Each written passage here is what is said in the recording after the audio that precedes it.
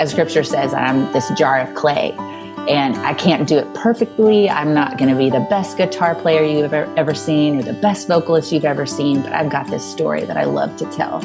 And I've got, an ability to tell it through music. So that's when I feel set free to do that, is when it's really about the message that I'm holding, not the outer shell, not this, jar of clay with all of its cracks and creases.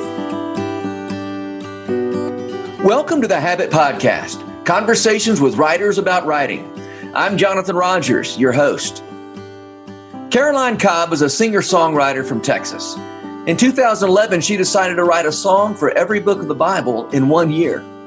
That ambitious goal set her on a path that she's still on more than 10 years later. She said, "That year I discovered that I love writing songs from the Bible, delving into a passage, putting myself in each character's shoes, trying to understand how this one small story connects with the whole, then coming up with a way to communicate that story through song." That project has led to 4 studio albums so far: The Blood and the Breath, A Home and a Hunger, A Seed, a Sunrise, and most recently, A King and His Kindness. I wanted to know more about Caroline's story, so I asked her to join me on the Habit Podcast.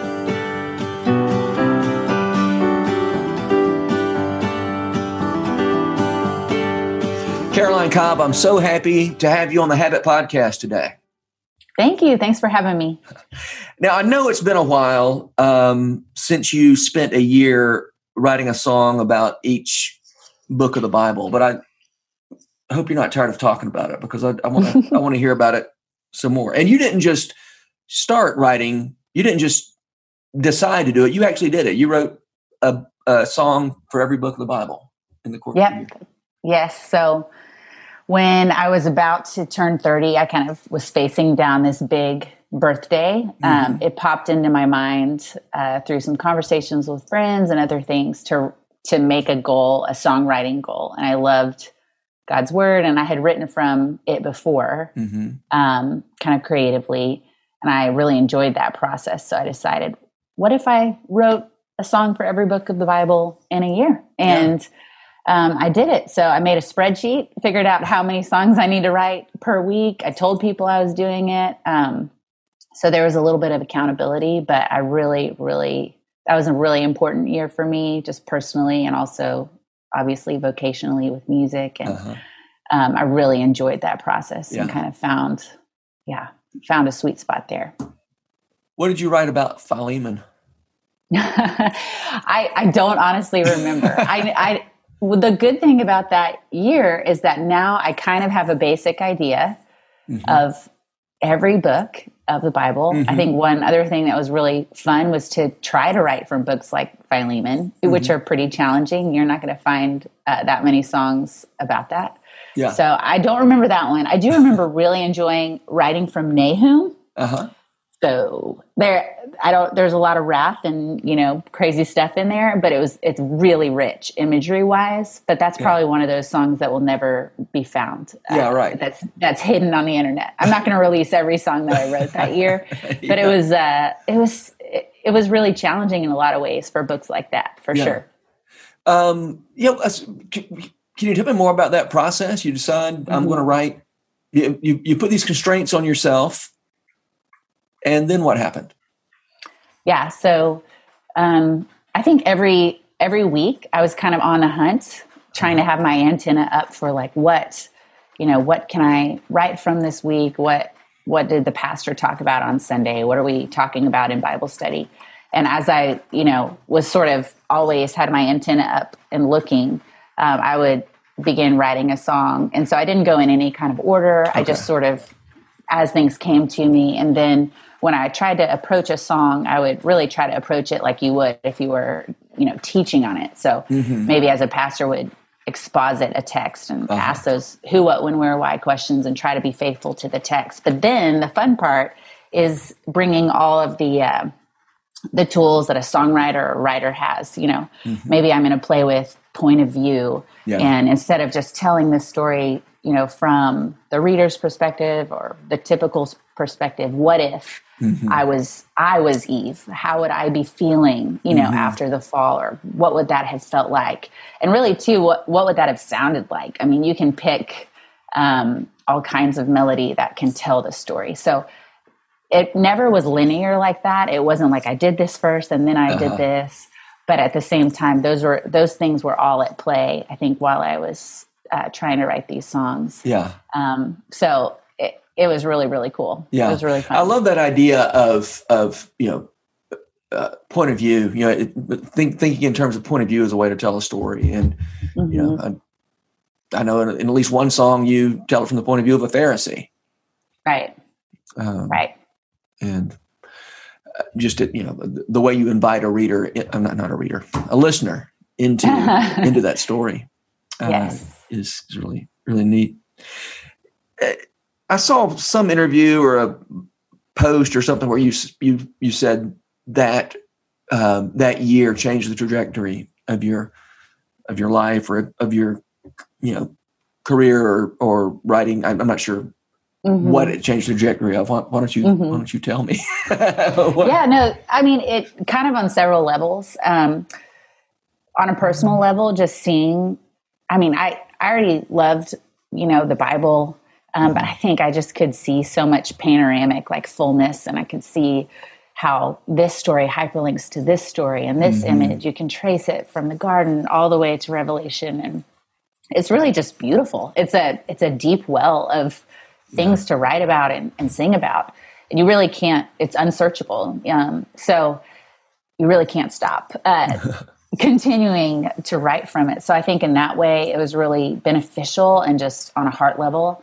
I think too, for me, before that time, I had kind of looked at being a songwriter. I had played shows and I had recorded albums, but it was always like a really serious and really expensive hobby. And I think in that year, I found kind of a sweet spot where I was like, oh, this is what I love to do. And it also helped that it really wasn't about me. I mean, I definitely am in those songs. I write from passages that are personal to me, but the way that I can offer these stories to people and not just try to promote my own, self-expression, but really help people rehearse and remember these stories as they're kind of living their lives. I think that freed me up to be like, no, I don't want to just do this as a hobby. It's not just something that I do, but I kind of keep, a secret.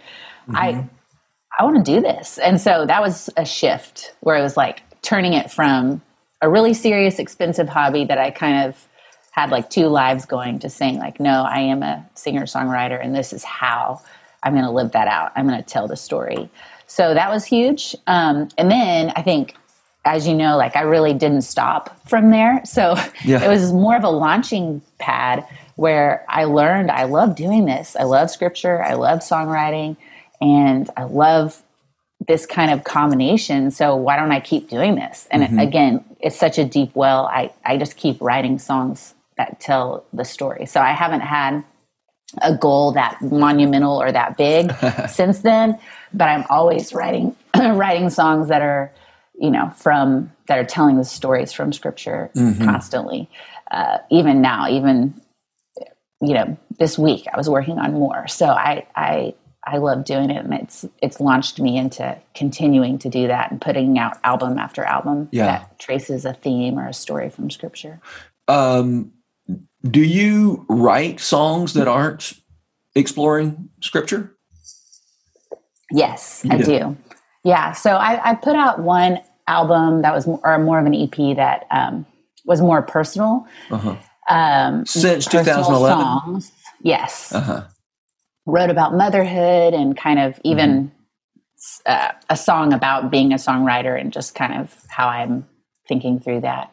But for the most part, I find myself just continuing to tell the story through scripture. I have just all these different ideas for the next album. Yeah. But sometimes I'll have a little collection of songs that don't fit into a category or into that kind of thing. So I'll want to release those too. So I do that as well. Yeah. So I'm really interested in this idea that you just alluded to, that it was, what sort of freed you up to take this seriously as not just a hobby. Right. Was not you, it was when you let go of that, of the, you're going to have to help me out because you're the one who originally said this. But when you let go of, when you started thinking in terms of the audience and what you could give to other people, that's when, what I'm hearing from you is that's the point at which you were able to say, I can move beyond this as a hobby, because this isn't just about, if this were just about me, I'm my imaginary hobby is fly fishing. I don't actually get out there and do it very often or succeed at it when I do go, but that's a hobby that I don't do for the sake of, it's almost by definition, a hobby is I'm doing it for my own sake or not for the sake of anybody else or for the sake of the fish or anything. It's just something I like to do. But what I'm hearing, I guess we think of artists as being somehow self-indulgent or self whatever. And you're saying is when you let go of self a little bit and you saw this as being valuable to somebody besides self, it wasn't a hobby anymore, but it was something. Yeah. And I'm not sure, everyone's story would fit into exactly that, formula. But I do feel like for me, I felt this pull of like, I want to be authentic. I don't want to, just be about self-expression. I couldn't get there for that, but I don't think that's always bad. But yet at the same time, I think when I realized that not many people were doing this and it came so naturally to me and it was like a burning in my bones. Like I just have so many songs to write in this category, doing this that I felt like set free to say like, no, I'm really doing this. Because I always wondered like, what is this music thing to me? What is this? And I didn't really have a category. No one I knew had tried to do the singer-songwriter thing. I didn't grow up. I wasn't a music major. I didn't grow up in a family that, no one did that. So for me, it was a little bit out of my box and I kind of fell into it. But once I realized, I want to help people know this story the way that, in a biblically imaginative way. Like I want to help people get it from their head to their gut. I just felt really set free to continue to do that. For me, it was about, I'm still in these songs, but the fact that they're not just about me, that I feel like, as scripture says, I'm this jar of clay. And I can't do it perfectly. I'm not going to be the best guitar player you've ever seen or the best vocalist you've ever seen, but I've got this story that I love to tell. And I've got, an ability to tell it through music. So that's when I feel set free to do that, is when it's really about the message that I'm holding, not the outer shell, not this, jar of clay with all of its cracks and creases. I hope you can see through those cracks to this treasure that we have to tell about. Yeah, that's so good. Yeah. Well, I think it's important as people doing creative work. You've talked about self-expression. I think it's helpful to sort of take self-expression for granted, right? To say, in the process of doing the work, you're going to express yourself. You can't help it. This self-expression is unavoidable. It's not a goal, but it's just something that happens. And so I think when you take it for granted, rather than saying my goal here is to express myself, then you're freed up to tend to other businhad.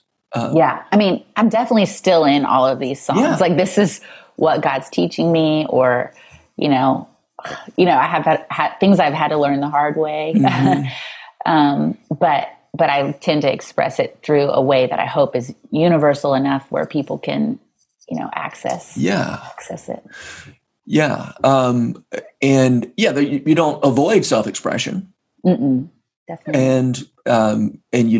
But you don't, I think you should take it for granted. I'm going to express myself. So now I'm going to go sit down and write this song or write this story or whatever.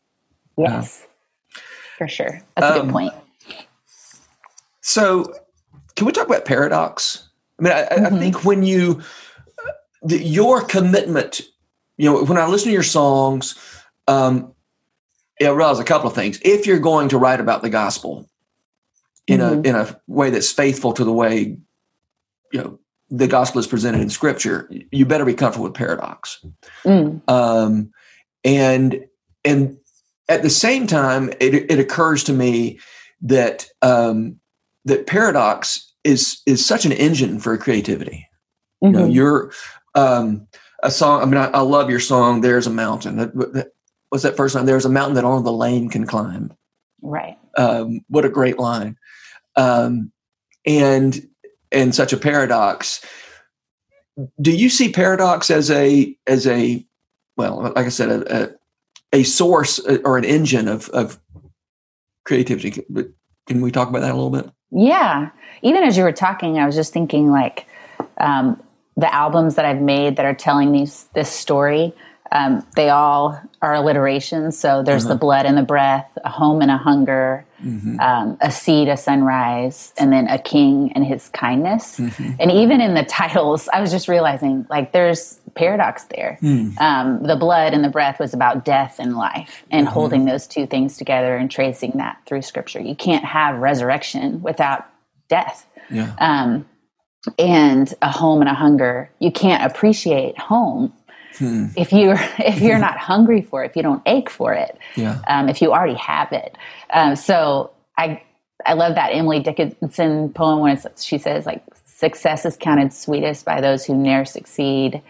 To comprehend a nectar requires sorest need. And I think there's a lot of that in Scripture where if we don't realize the depth of our sin, or if we don't realize how far away we were from God and how unable we were, his gospel isn't as good. It's not, we can't savor it. We don't realize we need it. And so I think there is a lot of that in Scripture, because I think or a lot of that in my songs. I feel like I see a lot of that in Scripture, and I have felt that in my own life, where God will bring me to the end of myself, where I hit a wall and I realize like, oh man, the gospel is really, really good news for me. We don't outgrow it. So yeah, with There's a Mountain, I think that's what I was hoping to do, is show like the upside downness of God's kingdom. Like we can't comprehend how good it is until we see how hungry we are for it, how much we need it. And the nice thing, the beautiful thing is that his gospel, that is all it requires, is need, And so we get to respond to it in worship and obedience, but we can't try to earn it or climb up the mountain in our own strength. Only when we admit in faith that we need him and believe on the gospel will we be able to, climb this metaphorical mountain. And I think that's really, really beautiful. Yeah. I hope that answered your question. Yeah, but I love thinking about it. I don't think I've ever thought, well, I would write about the paradoxes in this, but I think I see those tensions as really beautiful, and you need one for the other. Yeah. And more or less by definition, I mean, a paradox is something that you can't explain, you can only enter into. Right. And so, really a paradox lends itself to song and to story in a way that I'm not saying you can't, people explain and exposit paradoxes all the time. But I think it especially lends itself to story and song even more so than speechifying. Yeah. And so I love the way, a song like There's a Mountain invites us to just inhabit this paradox. And to take joy in it. I mean, there's I think it's easy to miss the truth when you're trying to explain a paradox rather than inhabit a paradox through story or song. You can miss the fact that there's just a lot of joy in all these paradoxes. Right. And they almost feel like a joke. The idea that there's a mountain that only a lame person can climb. That's a little bit like a joke, That's not what we experience often in life. And so that God would give us that as an incredible gift, Yeah. Yeah. Well, that particular song, as you said, it's about the upside downness of the gospel. And the futility of our efforts to perform and to achieve and that kind of thing. How has that idea, like this idea of letting go of striving, of not being goal oriented, the gospel essentially is a not a goal oriented economy, and yet, you set a goal to write a book for every, a song for every book of the Bible. Obviously, it required discipline. It required effort. What does the gospel have to do with your creative life besides the subject matter? Yeah, I mean, I think right now I'm in the middle of a sabbatical, and I feel like I gave myself this sabbatical because I hit the end of 2021, as I'm sure a lot of other people did, just like on my face. I kind of burned out. My dad actually died in September, suddenly. And I think that was just sort of, pretty overwhelming. And so so I'm kind of in this new phase of thinking like, I feel like I will answer your question, but I feel like the image that I had in my mind for a little bit there was just one of hustle and striving with music even. Like, I got to keep pushing this boulder uphill. And if I let go, like, all the work I've done will just fall. I won't, I need to keep going. And that's a very lonely, very isolating, very, exhausting kind of image to have for your creative life. And so I didn't even realize I had slipped into that. And that's not how it started. That's, I hope, not how it ends. But I'd slipped into that with I released a ton of music, went on the road a ton, and just really busy. And I think as I'm in this sabbatical time, I feel like God is saying, I want you to replace that image and functionally replace that image with an image of a farm. Here's the Wendellberry inspiration, but where I'll give you some seeds. You have what you have. And I want you to work hard. I want you to tend to your soil and cultivate the land that you've been given. But at the end of the day, I am the one that causes the growth. And in that picture, there is no isolating, pushing the rock uphill. It's more of a community effort. Every conversation, everything that I'm a part of is feeding into that, fertilizing that soil, if you will. And the harvest, I think, will last a lot longer. So I think that it's good to have goals. It's good to work really, really hard, but there's sort of a faith there where you say, like, I'm going to sit down to write a song, but I literally cannot do this on my own. Only in abiding in God and whatever that magic is that happens at the piano or at the guitar. That's what I need.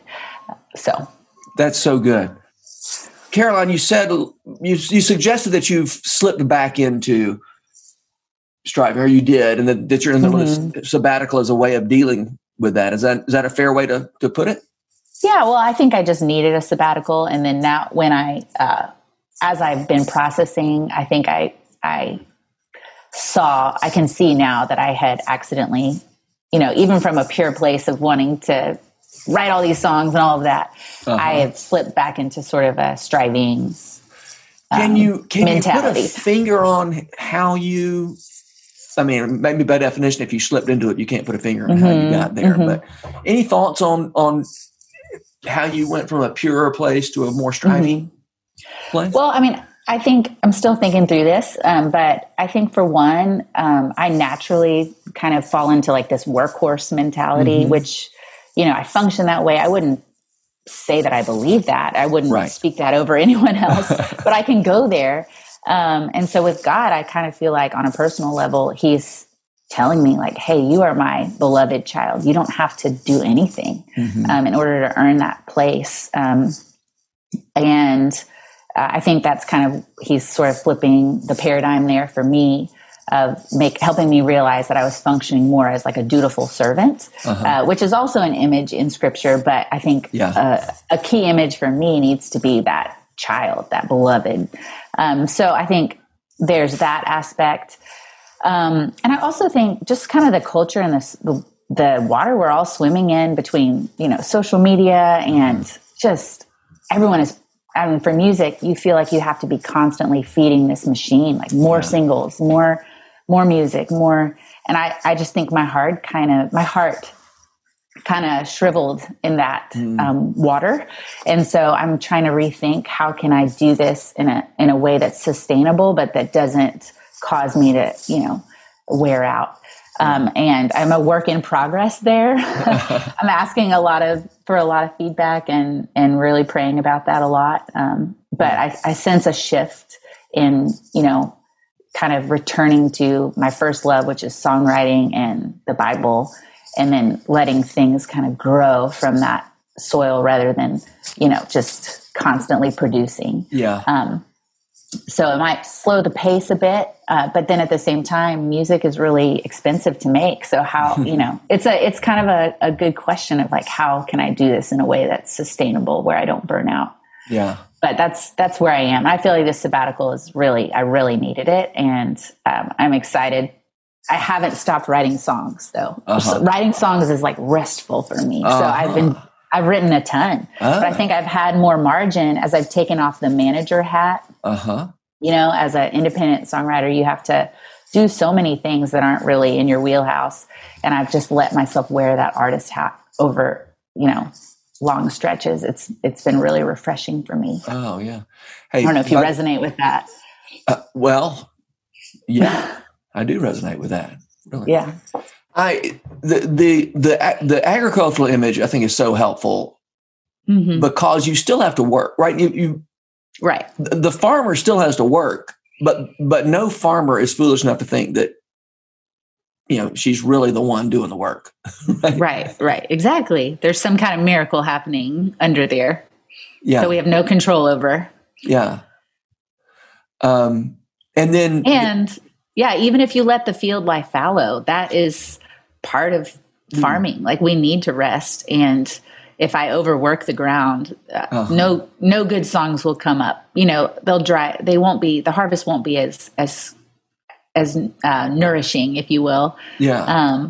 And then even if, I stop, if there's a good harvest, it'll continue to grow without me. So I think there's a lot of aspects to that metaphor that are resonating with me right now. Yeah. And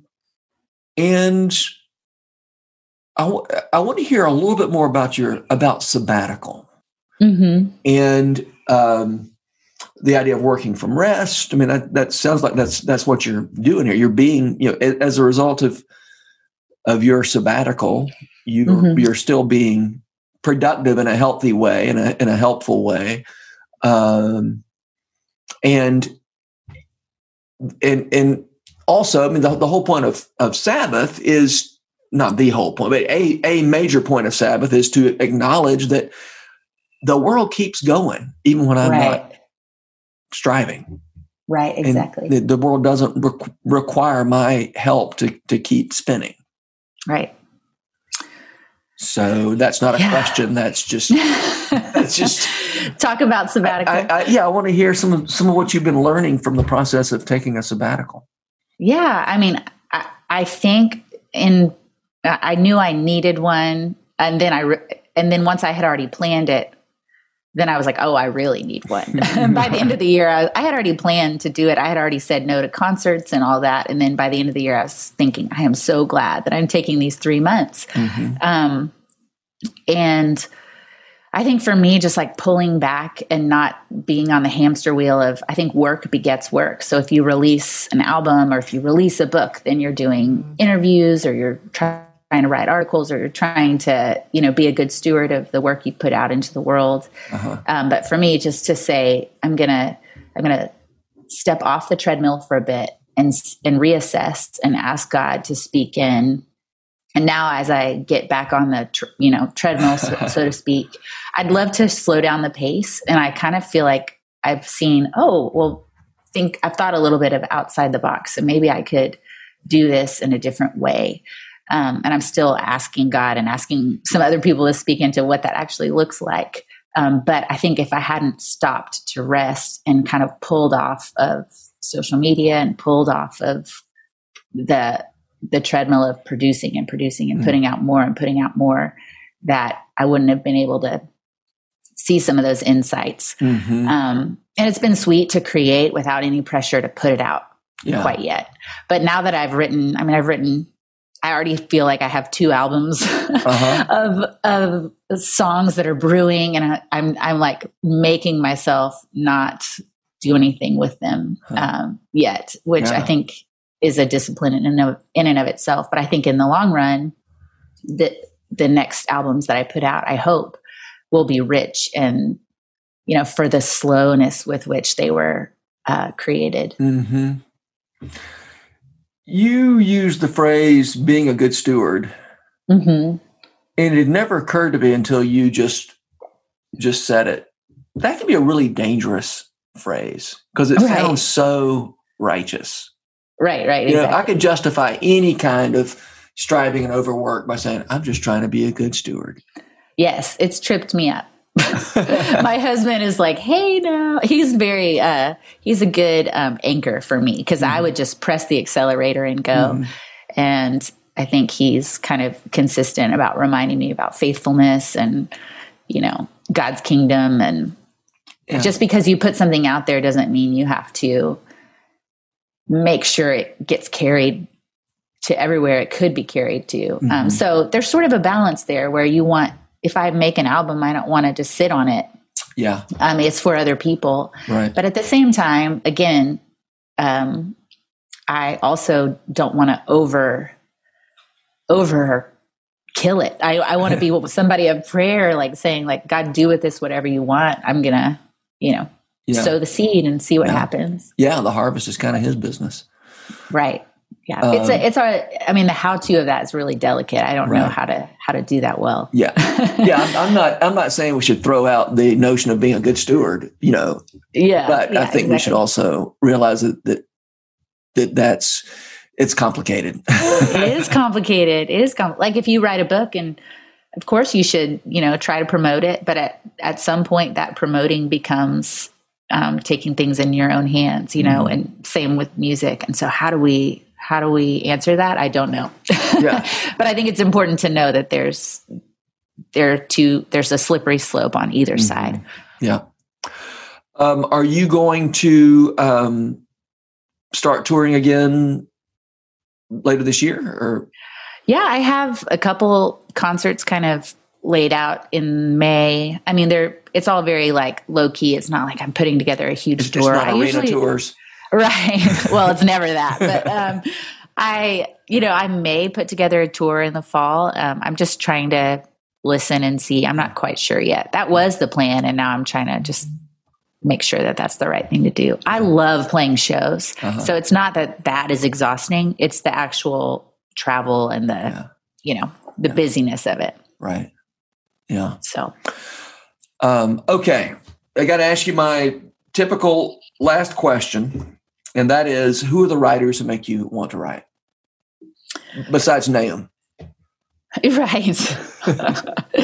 Oh my gosh. Bonus points if anyone finds that song, but then please don't tell anyone else where you found it. I was thinking about this earlier. I think, songwriters like Sandra McCracken and Andrew Peterson, I've actually listened to them for a really long time.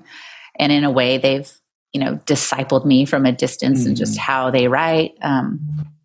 I think people like Eugene Peterson or Wendell Berry have also been huge influences in the last decade or so. Mm-hmm. I think not only the way they write or how they put a sentence together, but also their sacramental life, where they are, I feel like they're really rooted and have their antenna up and are awake to things. And I think that's something that's influenced me. I can't say that I do a great job of it, but I want to continue to grow in that for sure. Yeah. Yeah. That's who comes to mind. Mm-hmm. Mm-hmm. Have you seen the article about Wendell Berry that came out in the New Yorker a couple of weeks ago?